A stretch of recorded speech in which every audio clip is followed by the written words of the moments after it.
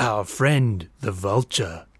The vulture is a picky bird. He picks a creature from a herd, and waits until it's fallen dead, then perches on its swollen head, and pokes his beak beneath its hide, to peck at offal tucked inside of all the stuff the sun has fried. A cloak of feathers, dark and mean, with bits of gizzard stuck between, enshrouds him with a sombre sheen, befitting his repast unclean.